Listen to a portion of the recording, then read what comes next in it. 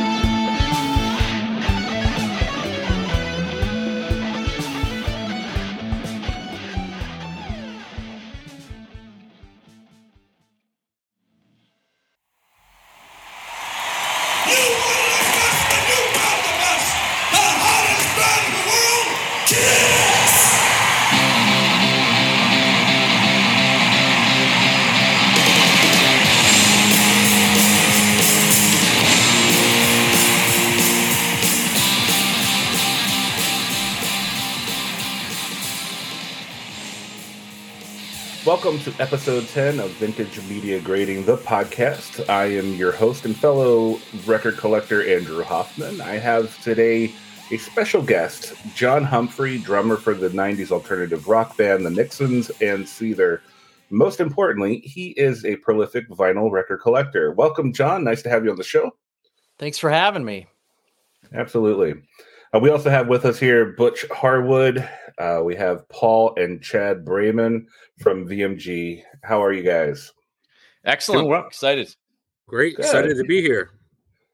Yeah. This is going to be a good episode. We're going to be talking a wide range of music, not just vinyl collecting, but also musicianship, things like that. It's going to be a lot of fun. So, John, tell us a little bit about your music career. We all know the band, the Nixons and Seether, very prominent bands. And I know when I was going to school and listening to that music, it just brings me back to those times. But tell us a little bit about how you got into music and how that's all going for you. Sure. So, I've been into music probably longer than I can remember. My parents were really supportive. They kind of saw this little kid had interest in music. Nobody in my family really are professional musicians or anything like that. But my mom was very supportive. And I had a little portable record player as a kid I used to carry around everywhere. And my introduction to music was, of course, the era of vinyl. So I've always loved vinyl. And from there, she was trying to figure out, what does this kid do? His love for music. All parents started me at piano, which lasted for a little bit. And then when I was 12 or 13, I discovered rock music, and that all sort of kicked in. At the same time, in middle school, there was a drum corps and a marching band, which I fell in love with. So the two kind of coincided. I begged my parents for a drum set, going from piano to drums. And then just dove in. I was a total band geek, right? I did all of that, marching band and had garage bands all through high school. And then finally, I graduated from high school. There was an audition for a band that was doing really popular in Norman, Oklahoma, where the University of Oklahoma is. And it was the guys from the Nixons. And the Nixons started out really as a college frat party band. It's a cover band. And they were slowly getting into writing their own music. And in the 90s, the goal in the music industry was a band needed a record deal. And so I auditioned, joined the band. We sort of stopped doing covers and started writing our own music, started playing and touring regionally. And anyone who's not familiar with the Nixons, sort of an alternative rock style of music. and we were signed to MCA. It's kind of a classic story. We had a song. It's the Nixons' biggest song to this day. It's a song called "Sister," written by our lead singer. And the song was played on local radio, both here in Oklahoma City and Dallas, Texas. And we had CDs pressed up, not vinyl, unfortunately, but CDs. We sold 15,000 of them on our own, like in a van, going around playing shows, playing parties. And labels started to take interest. And at that time, it was MCA that offered the best deal. We signed with MCA. And then we did our first major label album with them in 1994. Very cool. Very cool. Yeah. I love the Nixons. Sister was my gateway to the Nixons. Now, were you involved with the earliest work of the Nixons, or were they around before? Yeah, they had been around. Covers. Right. They were around for a couple of years. Like I mentioned, they had, it's like a Spinal Tap thing. I don't know what it is. I've never been the original drummer of any of the bands I've ever been with. It's like the fourth thing. What happened to the other guy? He exploded, and there's just a green globule left on the drum stool. I don't know. He's gone. He was here, and then he's gone. So, yes, I was like the second or third drummer for the Nixons. And like I said, they had been sort of a cover band up until the point that I joined, because I also wanted to get in a band and do it for real. You know, it wasn't – I kind of had made the decision. I didn't go to college. I was offered a music scholarship. I didn't even take. I really wanted to I mean, probably legitimately nuts, but I really I wanted to be in a band, a rock band, and get a record deal, you know. And the Nixons were looking and had the same goals. So what was the first? Go ahead. I'm sorry. I'm curious. I just want to. This is not a joke, actually. This literally was one of when I bought a new turntable about 2 years ago, maybe a year and a half ago. This was actually, I think, the first record that hit the turntable. To be honest with you. Sister was one of my absolute favorite songs, and I won't lie, Sister was the only Nixon song I knew until about a few years ago. Growing up, we grew up, all three of us, me, Chad, and Paul, grew up, on the alternative grunge era, 91 through 97.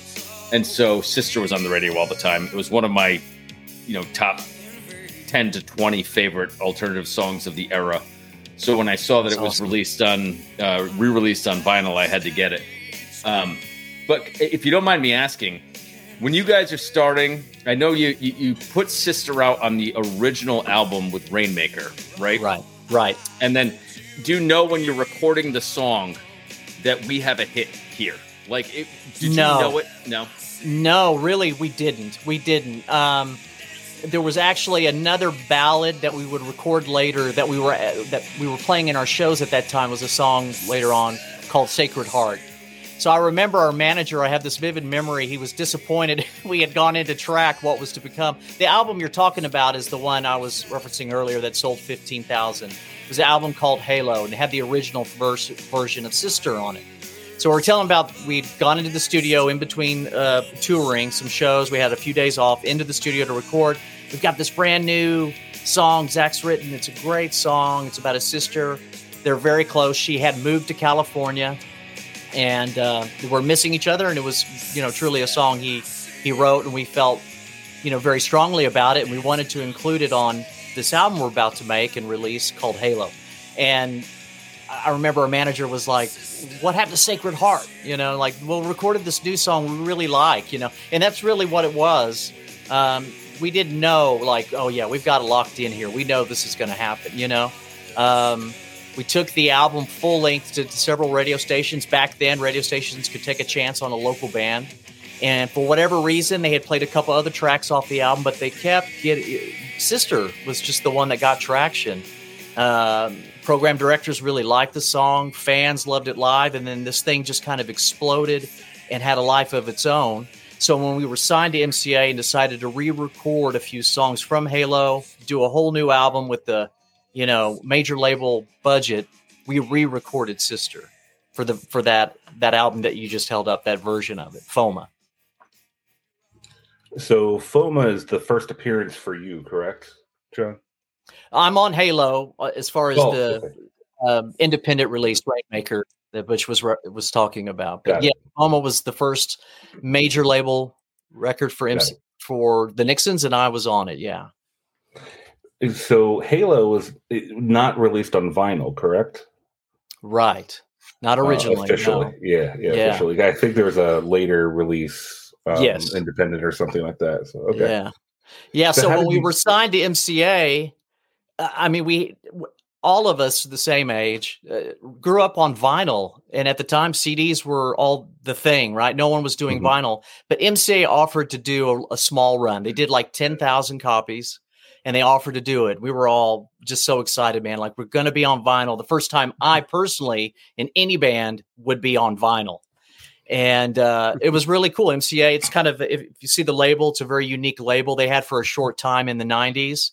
They said, what color? We didn't even know that you could do a different color. We were like, they gave us some examples. We're like, that clear is really cool. So we did a clear vinyl. I think it was 10,000 copies that we pressed.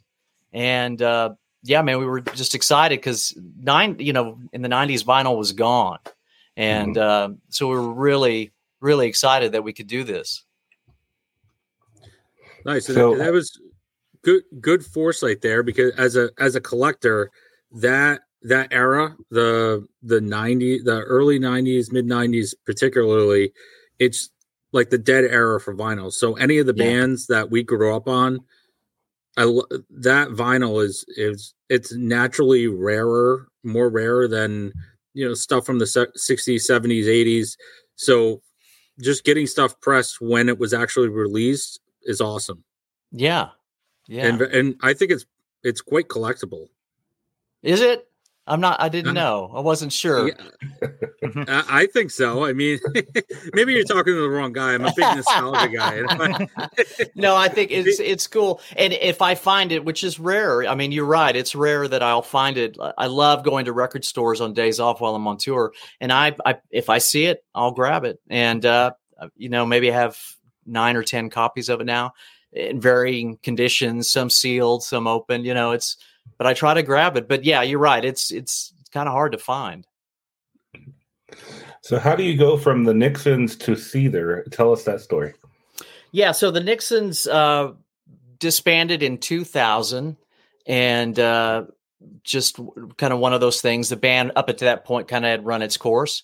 And I went home and tried to kind of figure out what my next step was. My wife and I had our first son, and I was at home with him.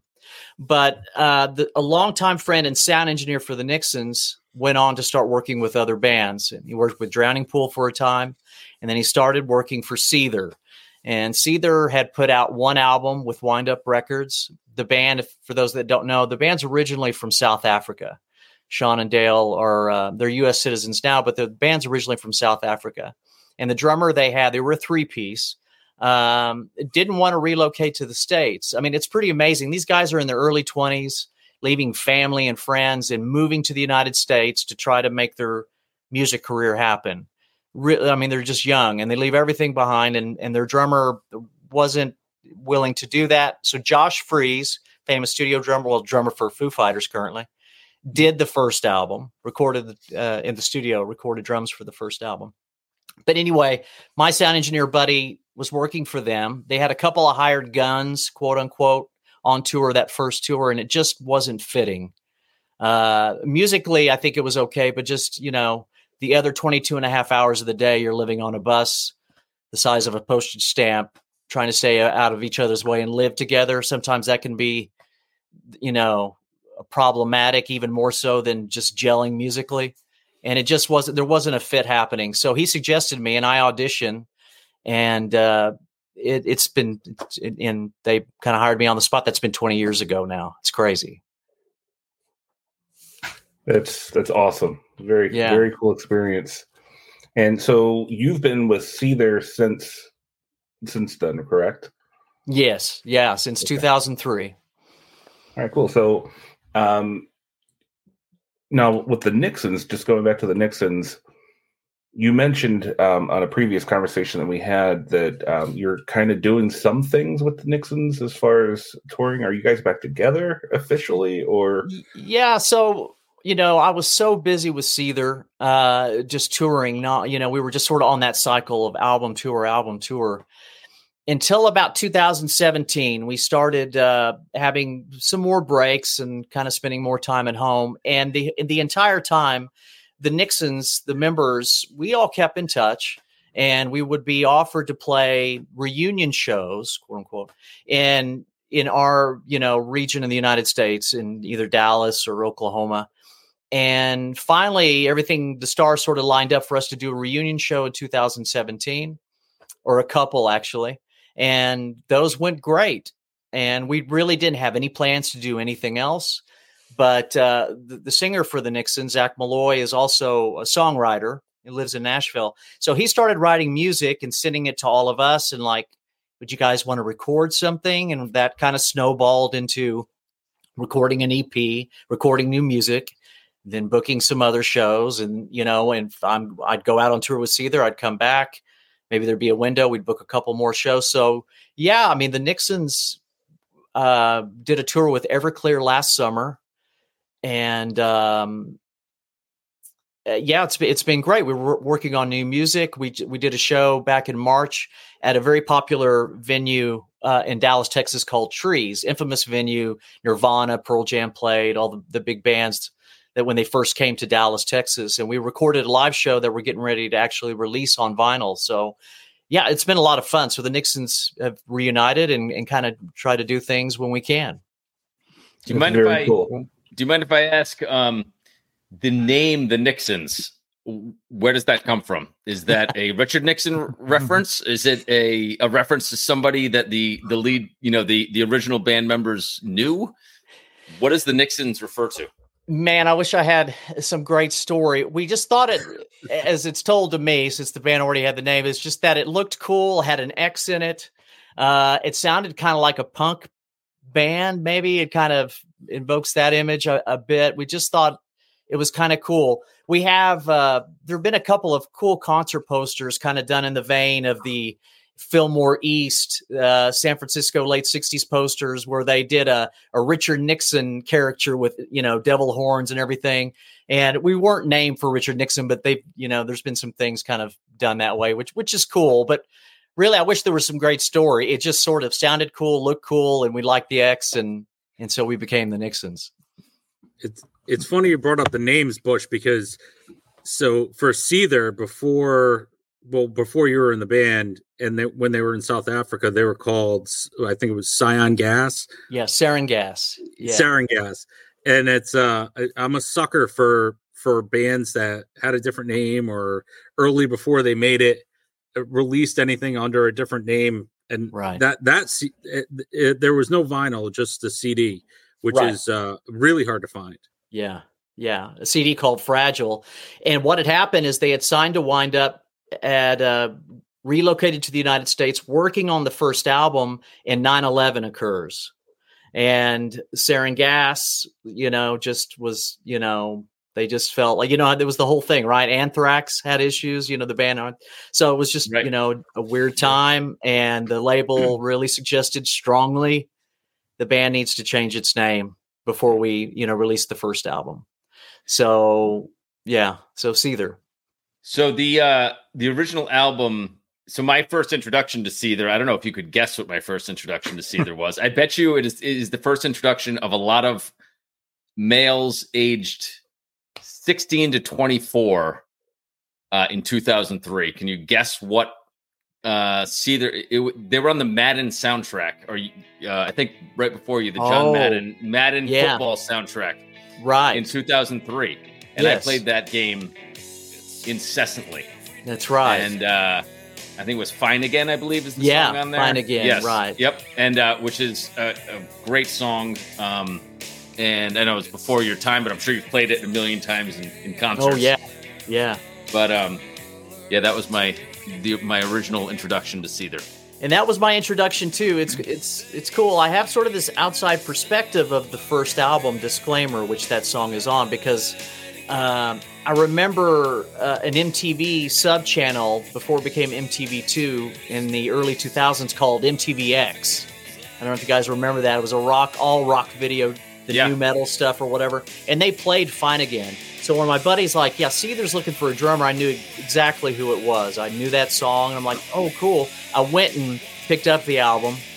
I think I got the CD at Best Buy or something. And I was supposed to learn 4 songs. I learned the entire album for my audition, and we just ran through the whole set. I just wanted to make sure I was prepared and, wanted to do my best.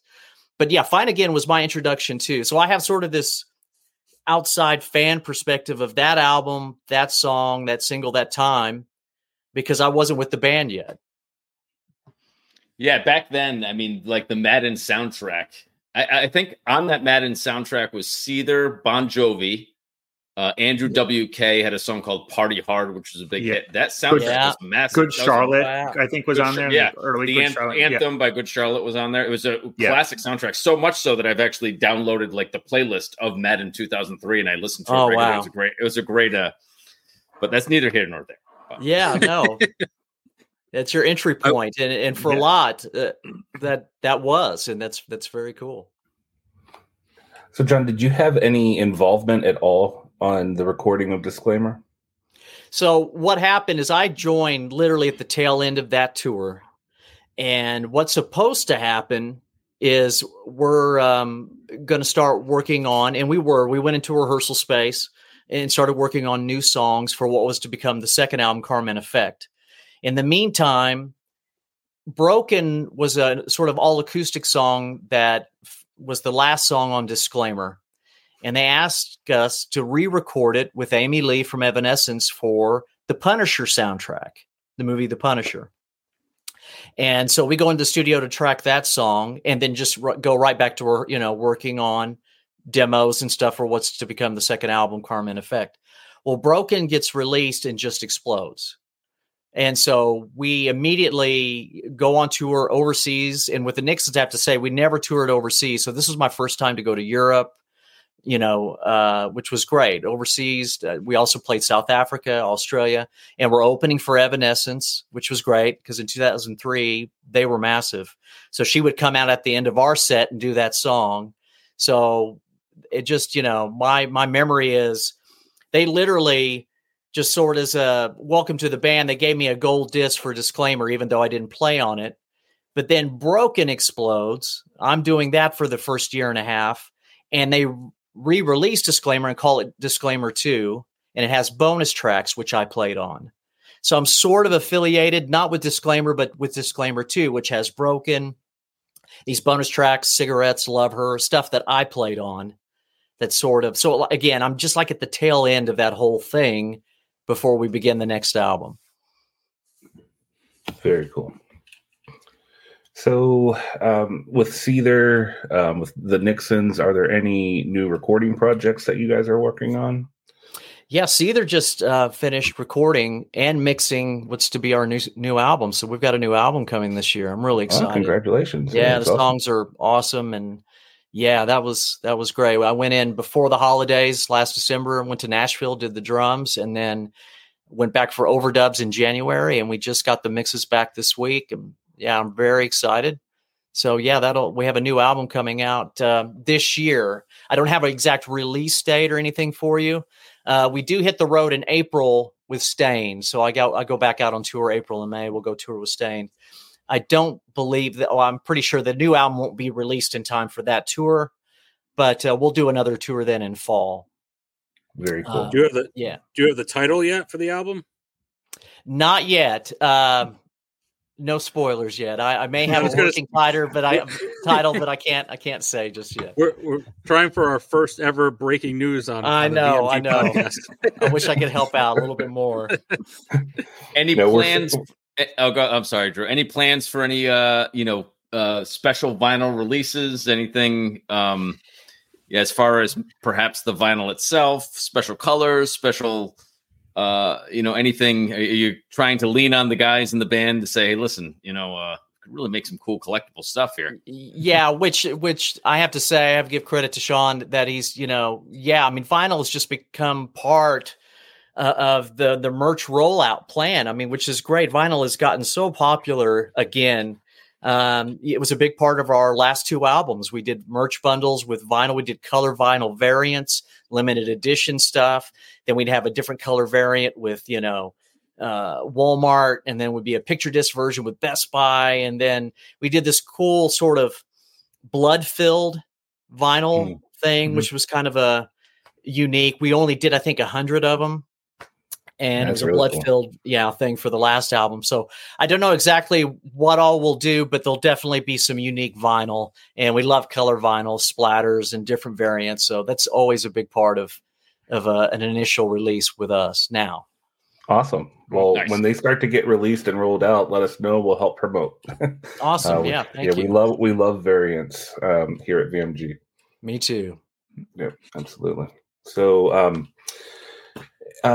So what about your record collection? So you told me previously that you're a big time record collector. In fact, we met at a record show. So, tell us a little bit about your record collection, how you got into listening to vinyl. You kind of did it a little bit in the introduction. Yeah. So as a kid, I mean, the first thing I had as far as introduction to music was vinyl. I was, in the classic era of vinyl when I was a kid. My parents had vinyl, and in the first few pieces that I had, like I was speaking about, so I've always loved it. So as a teenager, I worked in record stores. I mean, I'm just the most boring guy in the world. I'm a musician. I love music in my off time. The only real jobs I had prior to being, was working in record stores. I just loved it. I love being around music, and I love vinyl. So of course, when I started driving, I got into cassettes and CDs, but I always had a vinyl collection. And then I guess like most in the 90s, I didn't sell my collection. I didn't take it to a pawn shop and get rid of it. I kept it. I didn't have a turntable for years, but I hung on to my vinyl, even though I was mostly listening to CDs. And then, gosh, what's it been, 8-9 years ago? I just kind of got back into it. I would always hit record stores. I've been touring long enough to see the trend of mom and pop record stores where you could find stuff. Then they disappeared for a time. And then now I'm back out on the road, and there's, multiple used record shops per town, per city now. You can make a day of getting into an Uber and hitting 4 or 5 places, depending on the size of the city or market you're in. And it's been amazing. And so luckily I never got rid of it, never sold it. And it's only exponentially grown in the last 7-8 years. And thanks to things like Discogs and the different Facebook vinyl groups. And I've learned a lot listening to your podcast, the Guns N' Roses. I was telling Andrew, I've learned things, I just love it. And so I'm definitely a vinyl geek and a proud one. Well, I see one or two. I mean, our listeners can't see the video stream, but there's like at least 1 or 2 records behind you. Yeah. Yeah. How many records do you think are in your collection, or do you know? I have about 3,500 pieces. That's a good size of collection. Yeah. Yeah. And what's behind me really is it's Beatles, Kiss, and oddly enough, I'm a huge Elvis Presley fan. Okay. So this is this, and then downstairs is everything else. And those are like my 3 big, things I like to collect as far as, and we'll get into that. Obviously I love listening to music. I love listening to vinyl. I listen to it, but I'm also a collector, and I collect vinyl for various reasons. So what band, or what genre, I guess I should say, makes up the biggest cross section in your collection? Because a lot of collections are different. There's like big jazz collectors, or guys who are really into heavy rock. What's in your collection mostly? I think a little bit of everything, but I think mostly would be rock, classic rock, the stuff I grew up with. But I love Motown. I love early rock and roll. Like I said, Elvis Presley. I collect Little Richard and Jerry Lee Lewis. I have a basic jazz collection. I have some of the bigger Miles Davis titles and Thelonious Monk and, John Coltrane. And I've learned and started, getting into more jazz, learning what to look for in the old OJC pressings and different things. But I love R&B. I like 70s soul a lot of 70s, Earth, Wind and Fire. Marvin Gaye, the Supremes, the Temptations. I love. I'm just, my mom, when I was a kid, I have great memories of Jim Croce, Simon and Garfunkel, things like that. And then I've got Pantera and Metallica, Kiss, just AC/DC. I just like a lot of music. It sounds like we have very similar record collections for sure. Yeah. It's very interesting that you're into like the Motown stuff and soul and funk. And it reminded me of an interview that I've seen previously of David Grohl when he was talking about his time in Nirvana and when they were writing Smells Like Teen Spirit. Yeah. And he just brought in a disco beat and dropped he was that referencing down, and it, the Gap Band, which they were from Tulsa, Oklahoma. Yes, yeah. Do you find yourself doing things like that, being inspired by other genres when you're writing for Seether? Yeah, absolutely. And I think little things come out throughout my career when I'm recording. It's a last minute thing. Like, can you do a fill here or fill there? And it's something I hadn't really given much thought before. And then I'll realize later, oh man, I lifted that from, this, or, oh wow, I didn't realize that was a Kiss Peter Criss thing. I kind of turned around a little bit, or whatever it is, So I think it's all back there in my vocabulary. It's all back there in the file cabinets of my mind in one way or another, and does come out sometimes through the music. Yeah, very cool. Very cool. All right. Any interesting pickups? I always try to ask this in our episodes. Any interesting pickups that you've had recently? Yeah, we were talking a bit about this. So I do collect sealed albums, and I try to get, first pressing sealed things. And I think I was talking to you about this, and this is the Rolling Stones. It's a mono press of December's Children with the hype sticker. I'm a sucker for hype stickers. Mm-hmm. I love it. And I was talking to you. I now really do consider when I have a lot of sealed things, having them encapsulated now, because I have copies of this album. I have both stereo and mono copies that I play. I have my play copies, but this is something I'll never open, and I don't want to. I just think it's sort of it's an amazing time capsule. This thing's older than me, and it's still, you could put it on and play it, but I'm not going to open it, and I love the idea of, I'll probably have this encapsulated, in fact. So cool. I just, when I pick up things now, I that's sort of sometimes in the back of my mind, about how to take care of these and preserve these, for years to come, besides just, sticking it on my shelf. Cool. Well, I know some guys who encapsulate them. So that exact album sealed with a hype sticker just came across our desk yesterday, actually. Yeah. Oh, wow. The very one. Yeah. That's awesome. So it's a competition between that, see if yours is in better shape. We'll find out. Right. I can't remember what I gave it an initial look over and wrote notes on it, but I can't remember what my initial thought was as far as grading. But those old hype stickers they're fantastic. And, I'm a sucker, man. I love it. I love it. And if I find out that a certain pressing has one, or originally it had one, I've got to find it. I'm all about it. And they don't make hype stickers like they used to. I mean, now it's download a downloadable MP3 or. And I love Bernie Grunman and Kevin Gray and all those guys, but it's usually 180 gram vinyl, pressed by Bernie Grunman. But I want to see those beautiful hype stickers of old. They're just awesome.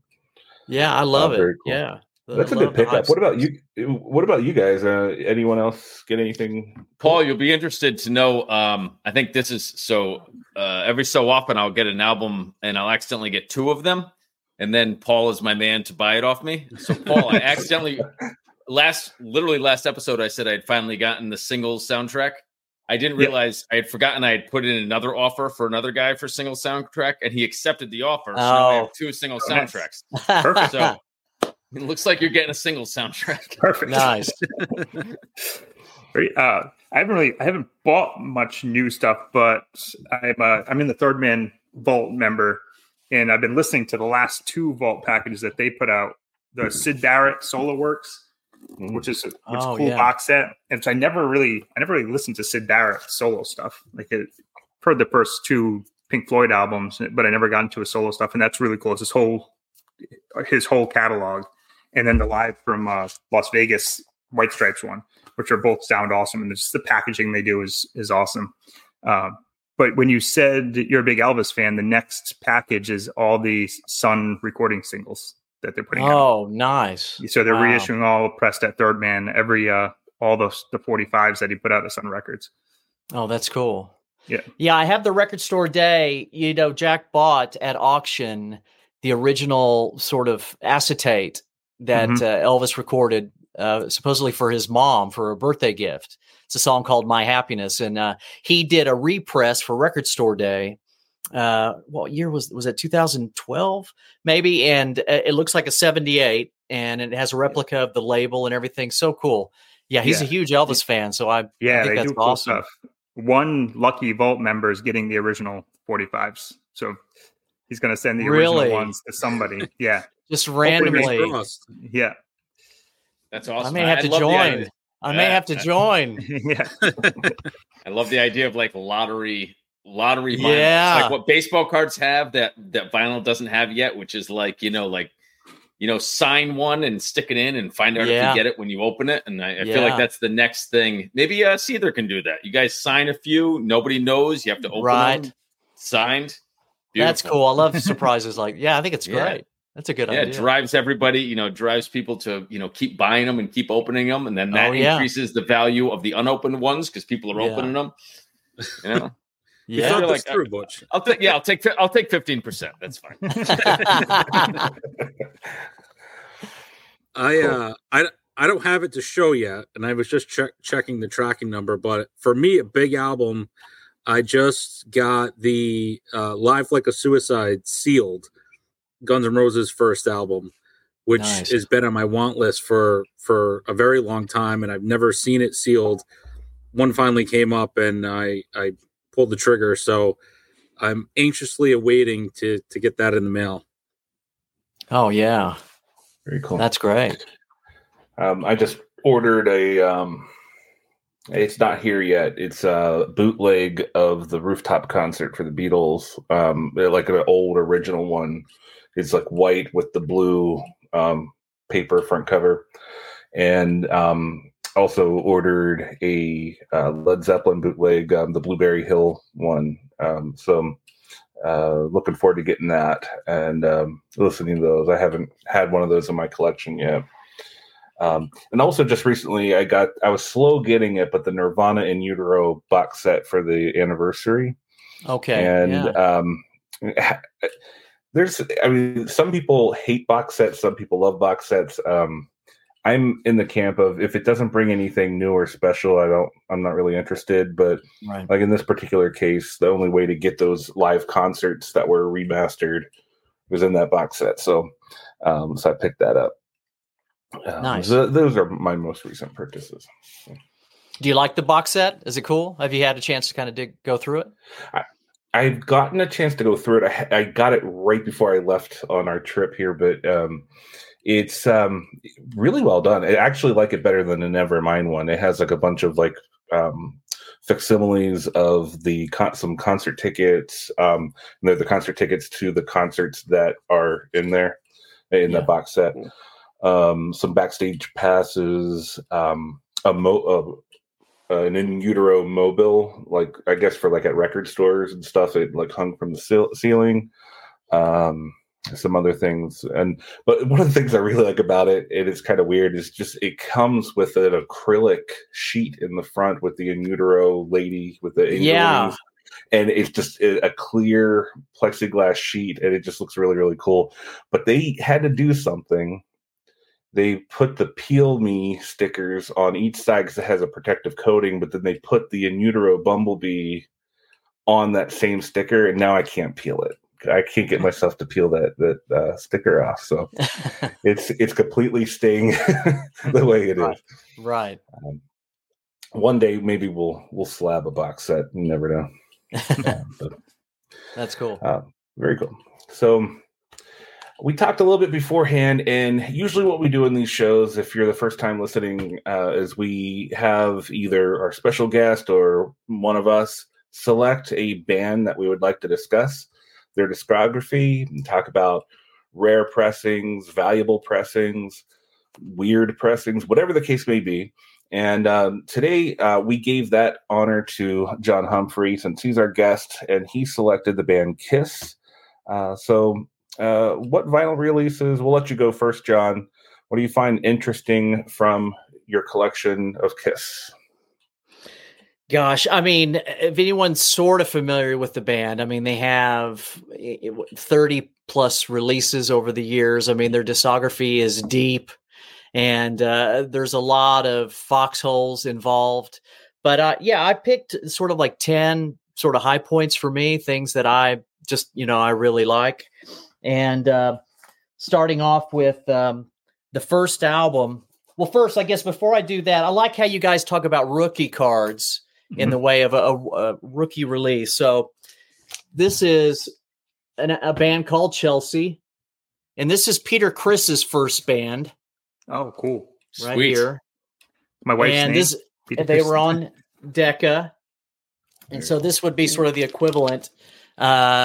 Isn't super hard to find, but it's kind of gone up in price over the years.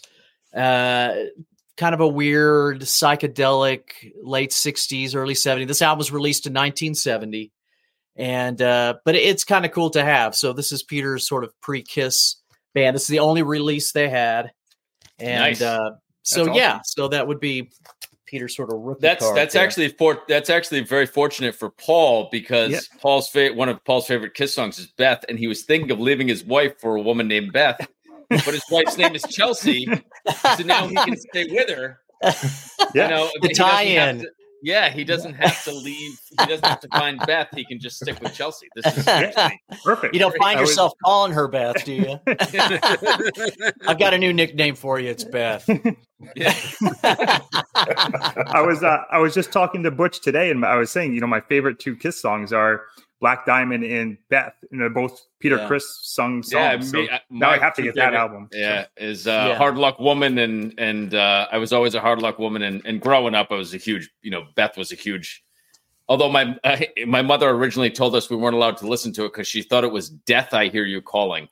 So the first time she heard it, she said you're never allowed to listen to that song again. And then So she was like she the mom learned it in was Detroit Beth. Rock City. She brought out apparently. out to the So she was like, Burnt them in their listen to Love Gun instead. Yeah. Oh yeah, that's much better. Yeah. Listen to Christine 16. That's a much better. That one didn't age well either. No. That one didn't age too well. Yeah.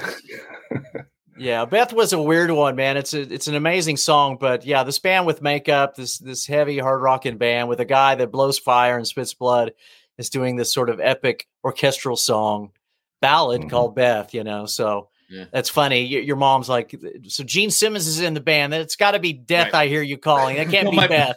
My mom definitely knew I don't want to jump in too much. I want you to keep going, but I was so excited when you said Kiss because my oldest brother is the biggest Kiss. He's 7 years older than me. I was born in 79. He was born in 72. Okay. So we were raised on Kiss by my older brother. I remember going into kindergarten and being upset that no one else knew all the Kiss songs. I was like, who are these kids that don't know Kiss, So we knew Kiss was all over our bedrooms growing up. Yeah. Even in the early 80s, we were big. We knew with the whole, we'll get more into it, but I want to hear, more about your thoughts as you got into Kiss and into your albums here. Absolutely. I was telling Andrew, I mean, Kiss in so many ways was my gateway band. It was sort of the first rock band I got into. I was just the right age, man, when they were, I think they had bubblegum cards, baseball cards that you could get at convenience stores. I think I had some of those and saw them before I actually heard their music. I still have them. Made by Donruss. Yep.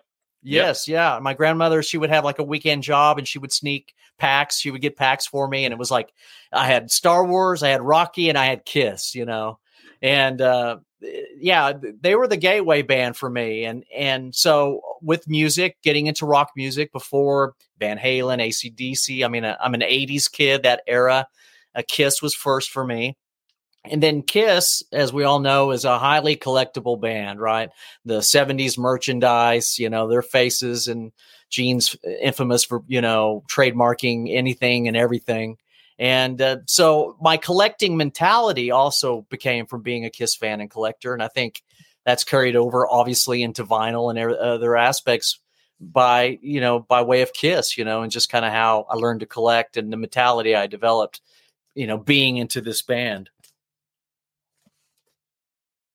But so what's the next? Yeah, what's the next? So the next one here is the white label promo for the first album. So this album, and I've been listening to all the podcasts. It's celebrating its 50th anniversary this month. 50 years ago this month, this album dropped, and so this is the white label promo. And for those that don't know, the label they were on was Casablanca Records, and initially they were a subsidiary of Warner Brothers. And they did a partnership with Warner Brothers for only the first album. So I have the white label promo. It came with this Warner Brothers envelope, mailer. And it also, and I won't unfold it because my collector brain won't let me, my OCD thing won't let me. But it has this poster, right? That's the first album promo poster. With Peter, he has the knife in the photo. It's sort of so that was folded up inside the white label promo in that envelope and was sent out. And it was the only album that was actually done in partnership with Warner. Warner Brothers pulled out, and then Casablanca with Neil Bogart was basically an independent label. And so the white label promo, fans, collectors really want it. It's not that rare. If you looked on eBay now, I bet there's one. But it goes for, big dollars depending on condition. So it's not uber rare. They had obviously the push of Warner. There's actually other 70s promos much rarer than the first one, but a lot of people want that white label first album promo. Mm-hmm. Does that happen to have the Century Plaza hype sticker on the back? No, I saw a recent auction with that. I had never seen it before, but I went on and I got a postcard. And so I put it with the record just to have. But yeah, that was the infamous hotel that they had the record release party, Casablanca record release party for Kiss. So yeah, I'm kind of a fan. It's not the greatest movie in the world, but it's sort of interesting. It's a movie called Spinning Gold. It's a story of Neil Bogart, the president of Casablanca, and how he came from Buddha Records. He started this independent label, and sort of the story of signing Kiss. And of course, later on, they were the premier, disco label in the 70s.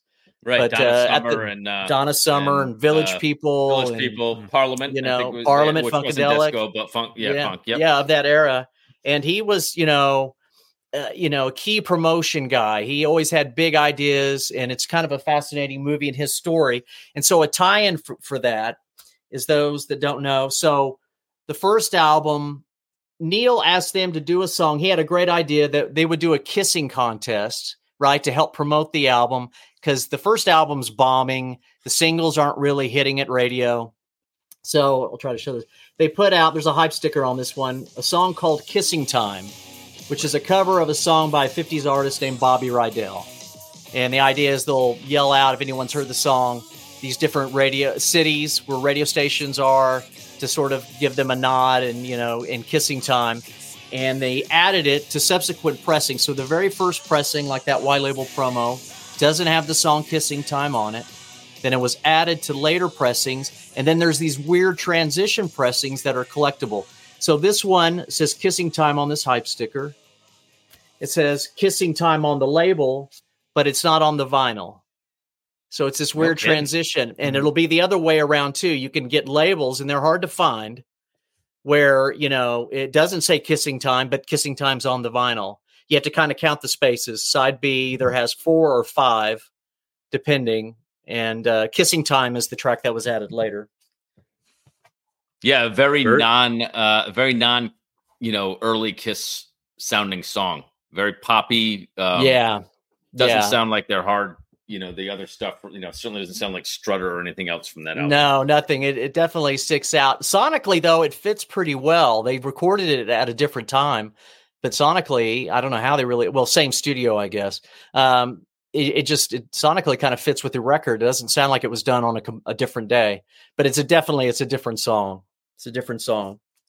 John, do you have the other Kiss misprint from that? I don't know if you're probably going to talk about it next, but they also put out a misprint that has a completely different band's songs on the B-side.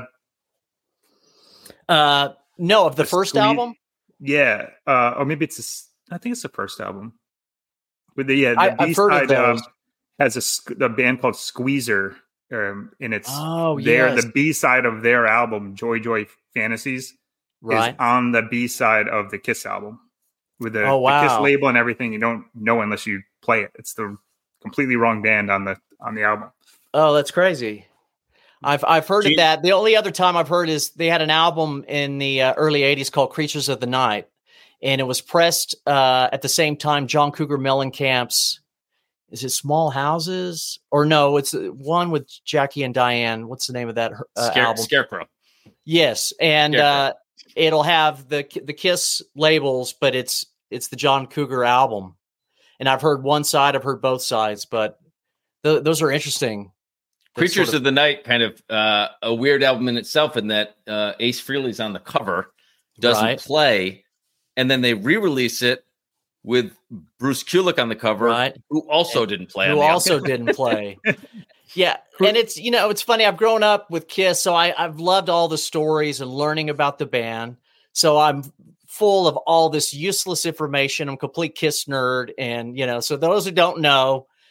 Neil Bogart, who I was just speaking of, sold Casablanca Records in the early 80s to Polygram. Huge payday. And they had a key man clause in the contract, meaning with Neil leaving, Kiss were free to go, but they renegotiated a huge deal with Polygram. And the contingent was it has to, every album it was like $1 million advance for each album. The contingent was they had to have at least 3 original members in the band for each album in order for that deal. Otherwise it doesn't. So Ace had left the band. The label doesn't really know. They convinced him to at least appear in the photographs, but he didn't play a note on the record. But that's the reason why Ace is on the cover of Creatures. It was a contractual thing. And of course, later on, Ace is gone and they have to renegotiate the whole deal. And then in the 80s, Lick It Up's the first album after Creatures, no makeup. They hit big again in the MTV era. And they decide, and Creatures is, to me, a better album than Lick It Up. Same producer, Michael James Jackson. They sound like Volume 1, Volume 2. I love both those albums. But Creatures still didn't sell like Lick It Up. So they did this, what you were talking about, which is an 80s style cover. The band unmasked, a whole new cover, which had their guitar player at the time was Bruce Kulick. So he also didn't play on the album, so he's on that cover, that second unmasked cover of Creatures. I got you. Oh, okay. All right, yeah. So next album. Next album would be firing away. Yeah, this is cool. So again, some reasons I collect isn't because of the music. It's for other reasons. So their second album was an album called Hotter Than Hell, right? And in Argentina in 1981, they released the album Argentina with this alternate cover. And anyone who may not be familiar, so Kiss released solo albums in the late 70s. And inside those solo albums, it was like a giant poster puzzle piece. And when you put them all together, it made a mural. But each one were like sort of these animated, Gene's was and this one with little Gene's around him. And it was sort of like an animated cartoon sort of artwork that was done on the posters. Anyway, they used images from those posters to make this cover in Argentina, which I think is kind of cool. So this is just an alternate version of Hotter Than Hell, their second album. Cool. Very cool. Which I like stuff like this. Yeah, that's great. I'm also a sucker for alternate covers or any sort of variant that makes it unique. That you're not used to seeing, and then you see it for the first time, and it's totally different. I know, like AC/DC, their Australian albums. Yes, their first few are all different. Yeah, and, Dirty Deeds is like completely different to ours, and right, Powerage, and yes, you're right. Yeah. I see that, I'm like, oh, gotta have it. Right, exactly. Yeah. There you go. Yeah, I love that stuff. Love it. That's cool. I didn't know that one about Kiss, but it's on my radar now. Yeah. And then this was the first Kiss album I had. This isn't the actual album, but this is the one that started it all for me. So their first 3 albums, Kiss, Hotter Than Hell, Dressed to Kill, don't do very good. They bomb, essentially. And sort of as a last-ditch effort, Neil agrees to put out this double live album, which explodes. Has the live version of Rock and Roll All Night, and the thing becomes a hit. Saves the band, and the rest is history. And this is a sealed copy of Alive, the original one with another hype, the hype sticker. Again, I'm a sucker for those. And I just wanted a pristine copy. And I got this a long time ago before the prices kind of got crazy, but I'm happy to have a sealed copy of Alive.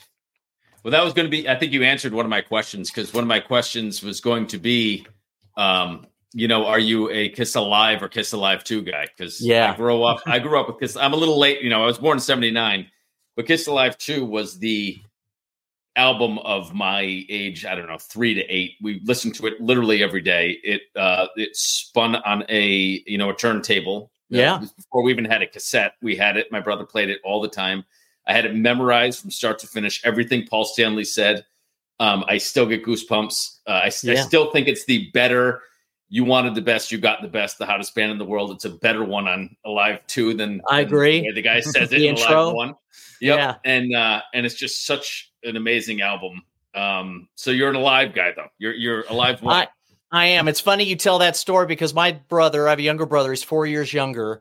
And I remember our aunt took us to the record store. We could each pick, and this is our first Kiss albums. I go for Alive. He goes for Alive 2.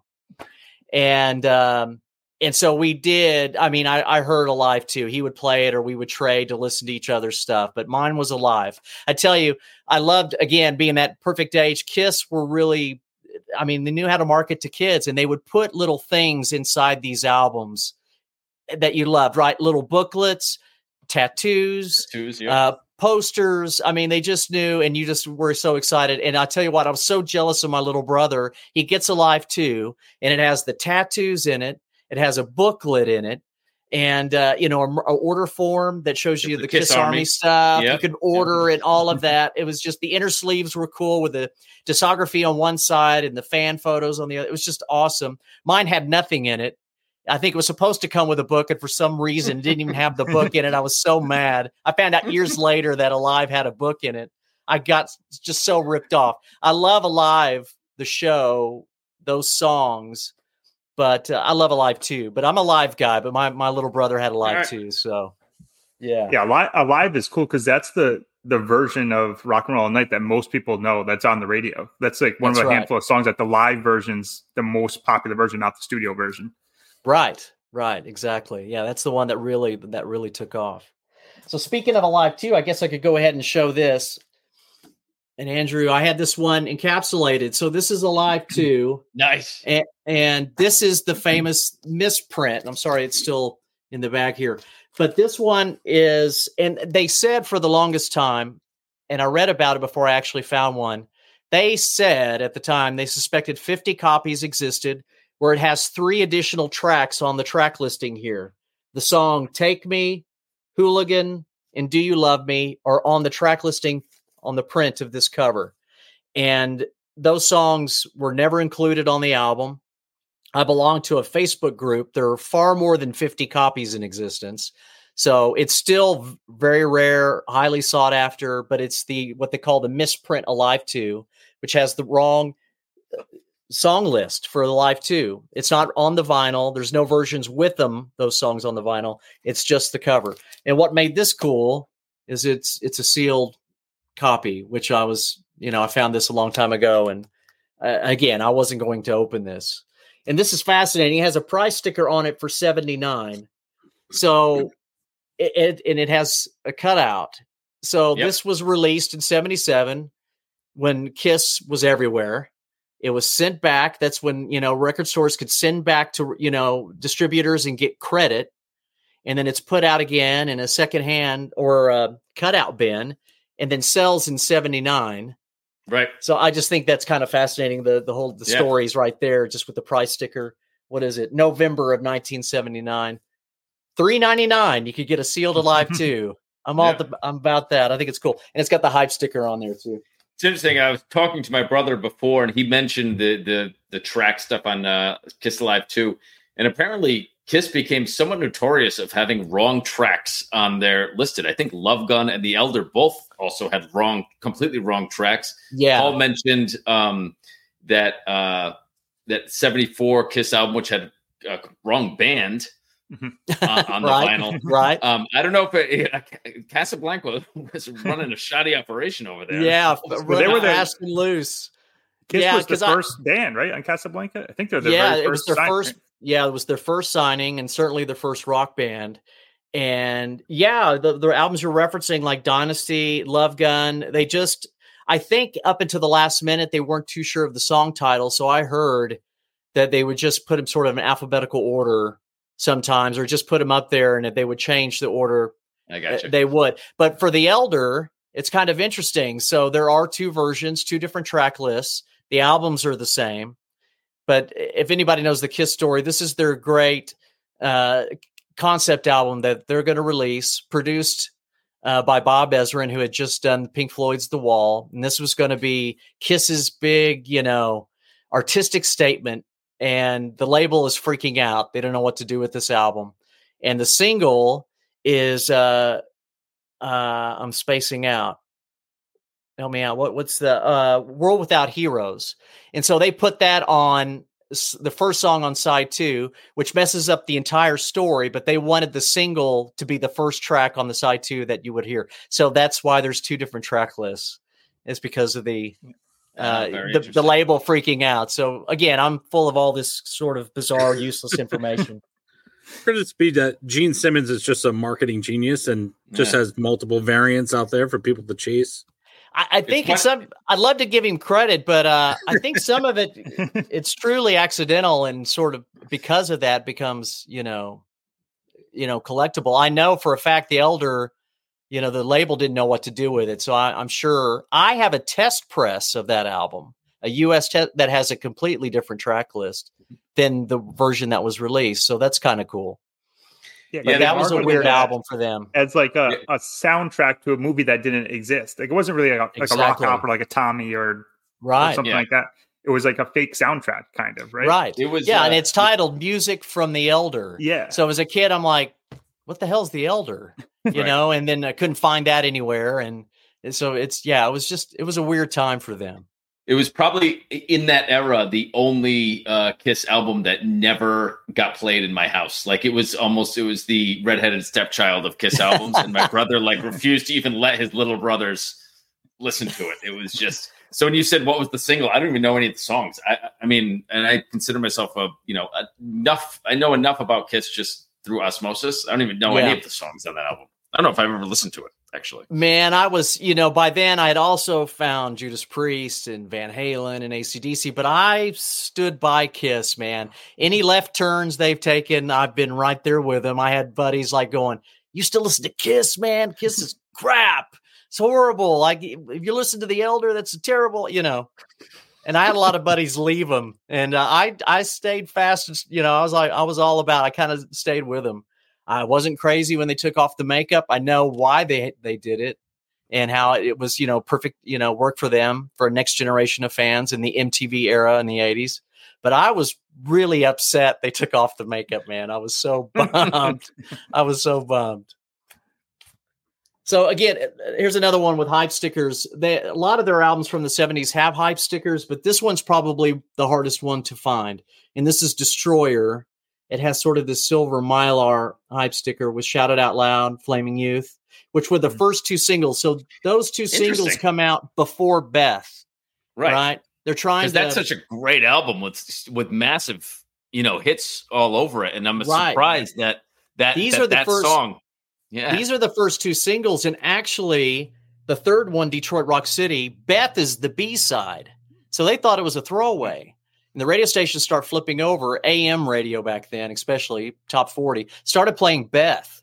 And then this album kind of got a second life. But for the first few months, it wasn't doing well. And these were the first singles. And so this is kind of a hard hype to find, but this is Destroyer with that hype sticker. Yeah, that's super interesting.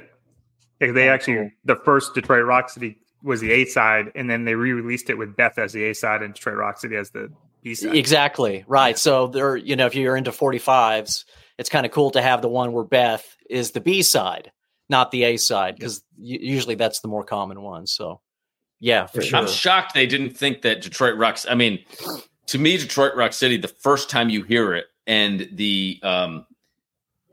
it's so like simple but complex. The way they stop, they just have the drums. To me, it's just such an amazing song. It's one of those songs. The first time you hear it, you're like, "That's a great song." I'm shocked that it wasn't one of the first two that they would have thought this is going to be a massive hit.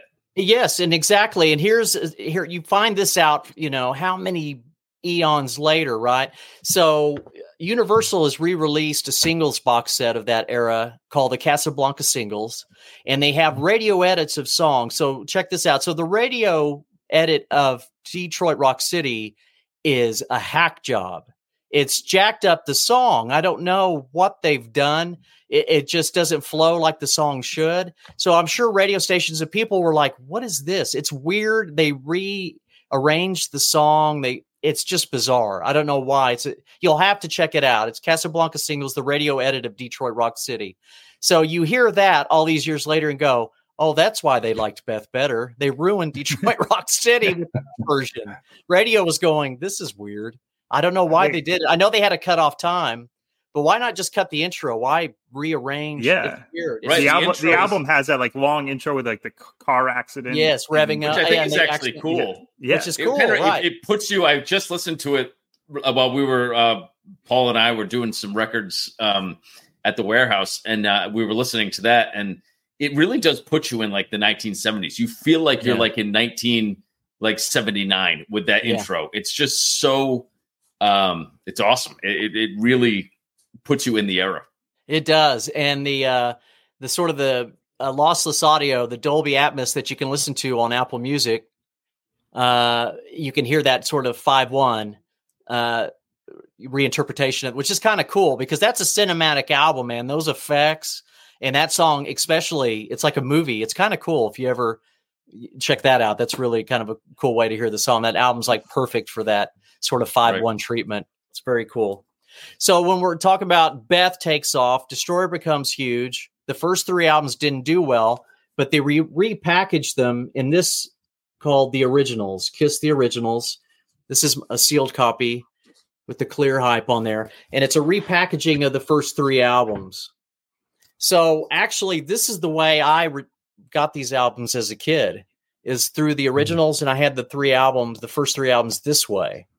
A friend of mine had given me a copy. And so it kind of has a place near and dear to my heart because the original, that's the way I heard the first three albums for the first time, was put together in this set. And then in Japan only, the second three albums, Destroyer, Rock and Roll Over, and Love Gun, were put together a Japan-only release called Originals 2. So when eBay started being the thing in the late 90s, and I went to record conventions, and I finally found this thing after I heard about it, but never had one and held one in my hands. But I bought one back in the early days of eBay and got that, which I was really excited. But it's very cool. It's a Japanese only. Sweet. It's got some sweet, inserts, a calendar booklet thing, and it's very, very cool.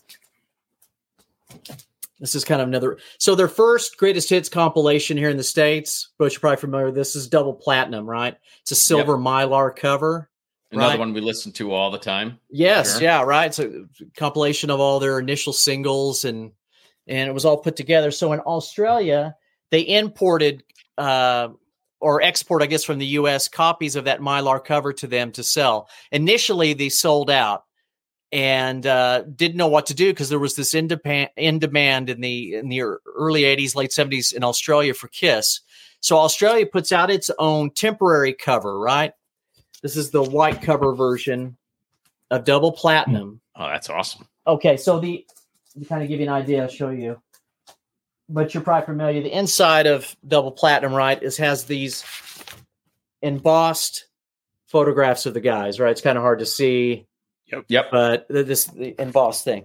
So in Australia, that didn't have the same treatment. They weren't too sure what to do, so they did sort of a a tracing of them. So the band, yes, it's kind of weird to see. So the band sees this, their management, and they're like, we're not, they have awful. They had it quickly pulled from the shelf. So this is pretty collectible awesome. now. To our listeners who can't see it, those are some pretty bad. It looks like a coloring book almost. Like it does. It's just a drawing, and looks like a kid should be coloring paint by numbers almost. But it looks like it looks like an 8-year-old drew them. I mean, it does not look very good. It does exactly. But this cover is so collectible. So this is double platinum from Australia. I actually like the front of the cover. It's the red logos. Yeah, the red. Kind of cool. That's really good. I think I like that too. I like that better than the silver double platinum. Yeah, it's really cool. And then in Argentina, their double platinum was put together with a different track list. What I like about certain compilations from other countries, it's sort of a playlist, right? Mm-hmm. We can't put together a playlist with vinyl per se, but I kind of like listening to songs in different orders from the albums, So Lo Mejor de Kiss, or the best of Kiss from Argentina. It's kind of cool. So it's, again, this completely unique cover, which is kind of cool. And so, that's kind of a cool thing. And that's sealed too? No, it's open, but it's okay. It's in good condition. John, that's an official release from Kiss, right? It's not like a bootleg or that. It's not a bootleg. Yeah, it's an official release. Yeah, it has the Casablanca logo. Yep. Here, and cool track list. Rock and Roll Night, obviously. Christine 16, I Want You, Got to Choose, Flaming Youth, Strutter, Hard Luck Woman, Shout It Out Loud, Hotter Than Hell, Love Theme from Kiss, which is the instrumental from the first album. That's kind of a weird one. Love Gun, and then Room Service off Dress to Kill. So that's that album, which is kind of cool. Yeah, I love that stuff. Really cool stuff. And then in 1980, they released an album called Unmasked, right? Right. And in Mexico, they release a series of colored vinyl versions, which is kind of cool. So this is the yellow vinyl. There's a green vinyl version. Splatter vinyl. Very cool. And the one I don't have that's super collectible, I've never seen one, is there's supposedly a red vinyl version. And that's the one that's really hard to find. So that one I don't have. And that then Unmasked album, just a little detour. Back in my baseball card collecting days, our local baseball card shop, which was called Collector's Corner, for some reason, for a very short time, they had these little record pieces of gum. They were in the shape of a record. I don't know. Yes, if you remember Chew Bops. Yep. And there was an unmasked one, so it was a little vinyl. It was a little vinyl record. You opened it. It was Kiss Unmasked. Yeah, and you would eat this circular vinyl shaped piece of gum. Yes, and they had AC/DC. Who Made Who. They had those are the ones, and they had Judas Priest. Yeah, and they had Billy Joel.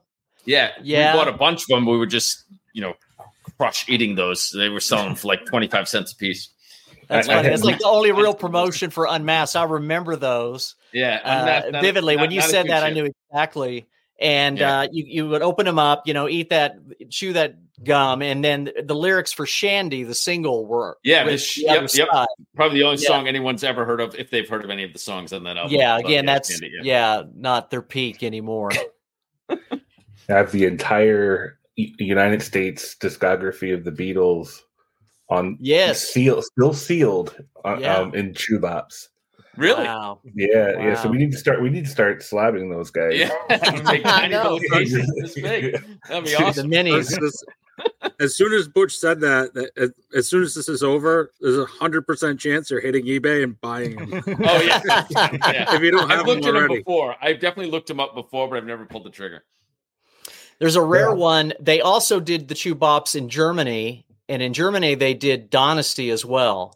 So it's a miniature cover of Dynasty with the censored logo, which they had in Germany, right? They had exactly. So I was actually just going to point out this because this is a German Kiss Killers, and you'll notice they don't allow Kiss to use the Kiss letters because it looks like, the stormtroopers, the SS from the Nazis. Right. So in Germany, they all it says Kiss, but it doesn't have the two jagged S's in Germany in German releases. They look like backwards Z's. For the listeners can't see the picture, but instead it just looks like the word.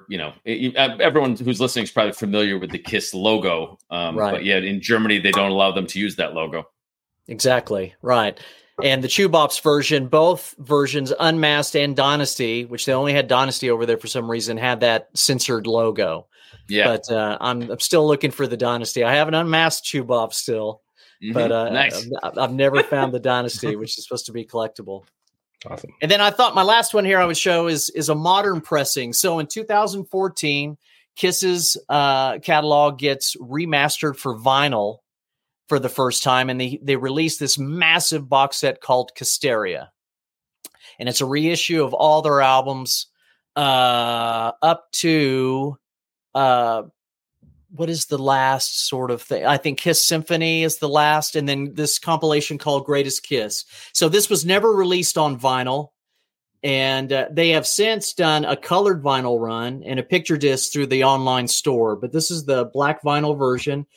Because in the box set, they re-released albums that you could buy separately, but they put 6 exclusives in them, which was Killers, Double Platinum, Greatest Kiss, You Wanted the Best, You Got the Best, Smashes and Thrashes and Hits, and the Kiss Symphony.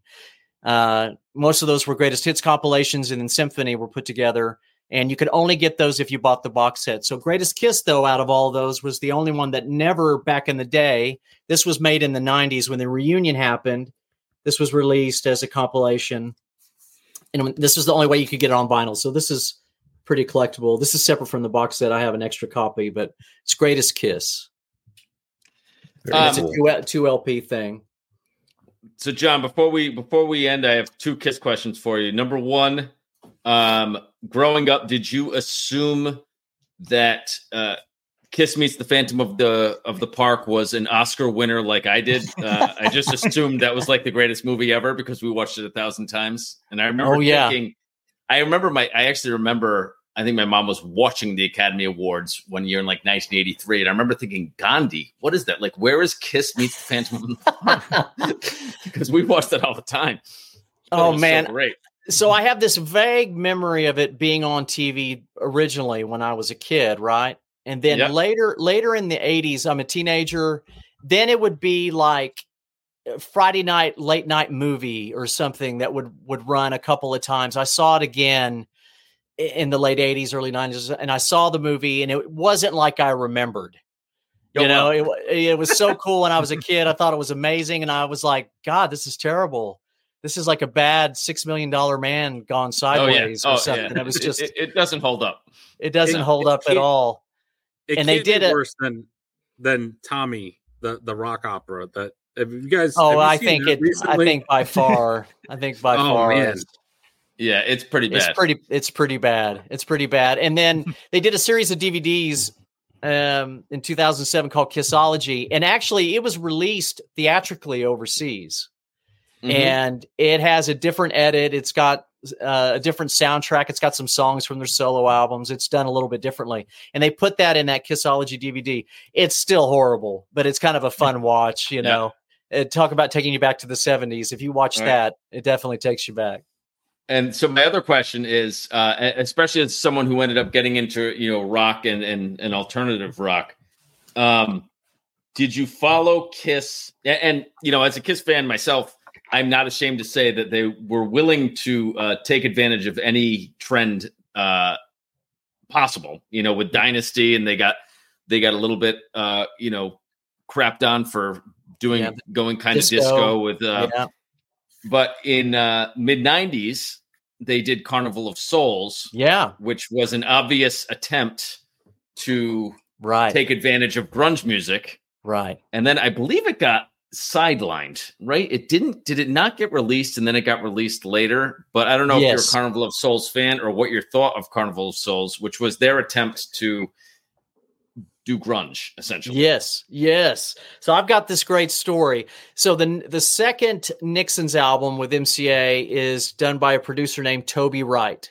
And Toby Wright did Alice in Chains' Jar of Flies, and he did produce Carnival of Souls. Was that the name? Yeah, Carnival of Souls. Anyway, he knew I was a huge Kiss fan, and I was in the studio. We were just about to start tracking Nixons, and he was like, I got something special for you. The rest of the world hadn't heard it yet. He puts in the CD and plays me the final mixes for this album. So they sat on the album for a year and a half. The reunion happens, and then they finally put it out. But he played me all those tracks because he had produced it, and he knew I would be like, holy crap, Hate is the first song. I really like it. There's some things about it I really like. Like, my singer for Seether, Sean, just can't stand Kiss. But I played him that album. I played him a couple, and he was like, this is pretty cool. He kind of liked it. So, I mean, again, I think that's what makes their career so interesting, man. Just sort of the left turns they took at times, the different stuff they did. There's some good moments on that album. I kind of like it, Cool. It's not up there with Kiss Alive for me, but it doesn't have the memories. It doesn't have the nostalgia. It doesn't have that connection, but it's not a bad album. Very cool. So while we were doing questions, I have one of my who's a fake cousin. He married a girl from South Africa. His wife's from South Africa. Huge Seether fans.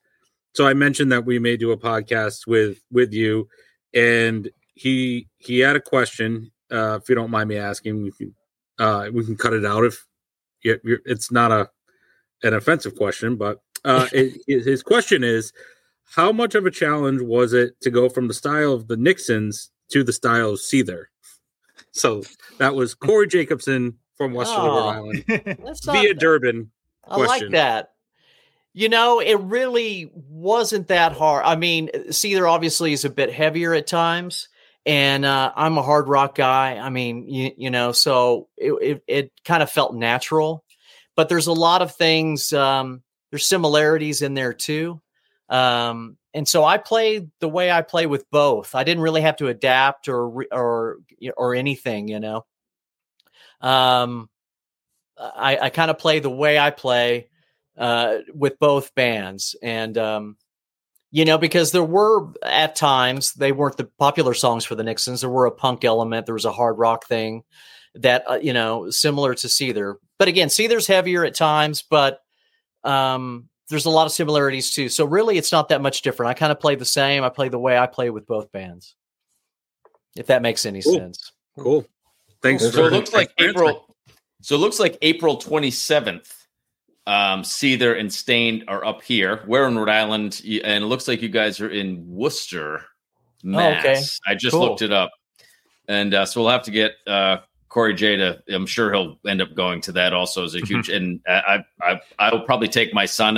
He wants to be a rock star. He's from a personally biased opinion of myself. I think he's insanely obsessed with it and good, and he practices 10 hours a day. But we're going to every concert we can go to. So let me know. We got to meet up. Yeah, For I mean, sure. he would be thrilled. Be great. Absolutely. Yeah, we did. Yeah, we sure. did actually. This is somehow we always bring up my bachelor party in Cleveland every single episode. But we went to Cleveland in 2008 for my stag party, and one of the wild and crazy things we did in Cleveland was go to a rib barbecue festival, and Seether was actually the headlining band at the festival. Really? At the rib festival. So we saw them. I had the ticket stub. I meant to go get it before the podcast. I forgot to get it. I'd save every ticket stub I've basically ever had. Wow. But yeah, it's the rib festival in Cleveland. You probably don't even remember the show. It was a rib festival in Cleveland in 2008. 2008. Wow. Yeah. Yeah. If you're gonna have a bachelor party and you really fire it up, you go to Cleveland, and that's you hit the Rib Fest in Cleveland. Yeah.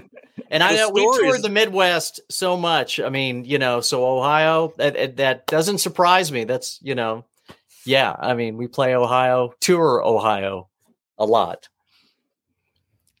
We try to write our podcasts somehow to connect to Paul's bachelor party. That's right. Yeah. That's awesome. We've succeeded again. John, we do. Actually, Drew, I didn't mean to cut you off because I think you might have just been going into this.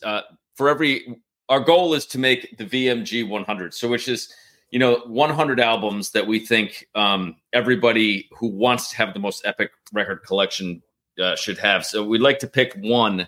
Okay. It might not be the most valuable. It might not be the rarest, but it should have some combination of value, cultural significance. Shouldn't be something that's a one of one, but also might be something that's really hard to find. Might not be. If you had one Kiss album that you thought someone should own, if they were putting together, the perfect vinyl record collection, what do you think they should have?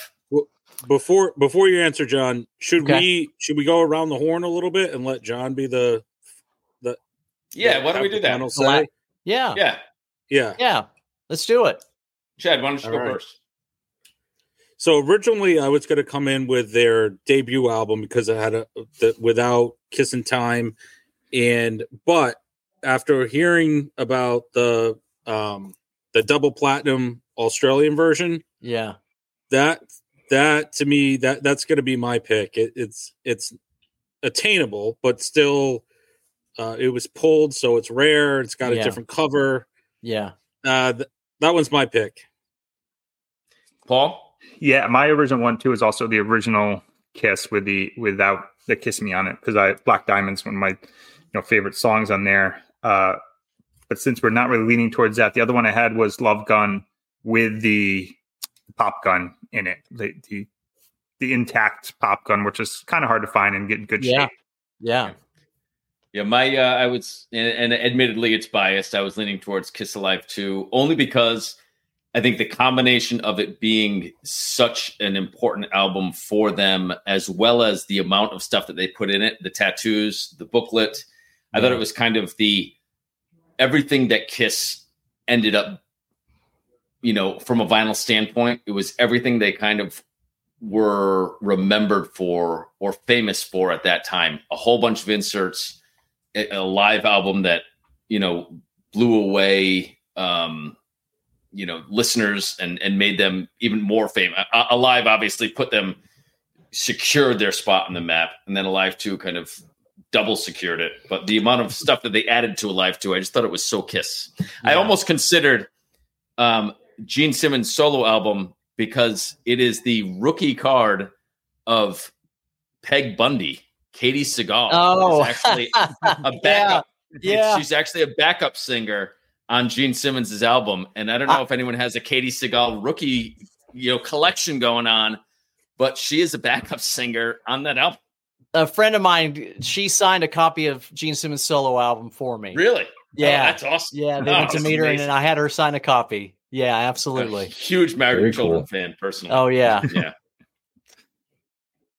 Drew? I like the Kiss South African release. It has an alternate front cover. That's an awesome one. Do you have one of those? Yeah. That's a great one. They're not necessarily on the right. But I think that they are relatively accessible. Yeah. But I love alternate artwork. Yeah, that's it. Oh, yeah. Sweet. That's the one. So sort of the best of the solo albums, right? Oh, sweet. That's it was kind of cool, right? We didn't have that in the United States, and there's another cool one with an alternate cover. So in France, the best of the solos look like that. Yeah. Oh, very cool. Yeah, it's kind of a cool one too. Yeah. So cool thing about the solos, they had they had a little poster inside that connected to each other, so you could make a 4-man poster if you bought all 4 albums.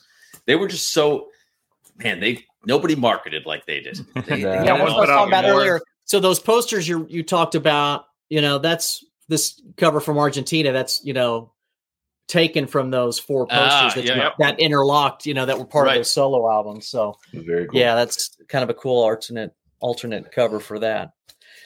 Yeah, but so this is tough.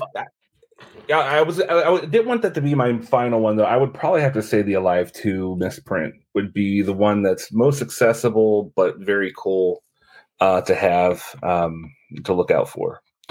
That would be my vote. Yeah. Go ahead. Those are Go my ahead, John. It's so hard, man. Those are my top three, right? It's the Alive 2 misprint I looked for forever. I feel like the first album, White Label Promo, it's not uber rare, but it's, highly sought after. And they didn't do very many white labels in their catalog. And I love white labels in that first one. I mean, I think that's probably my pick. I mean, yeah, the Australian cover is very cool too. Mm-hmm. Man, it's tough. I mean, I guess I'm going to go with the first album, White Label Promo. All right. Cool. I like Nice. it. Cool. So is that available enough that people will see that pop up on Discogs or pop up on Yeah, I eBay mean, for seriously, sale sometimes?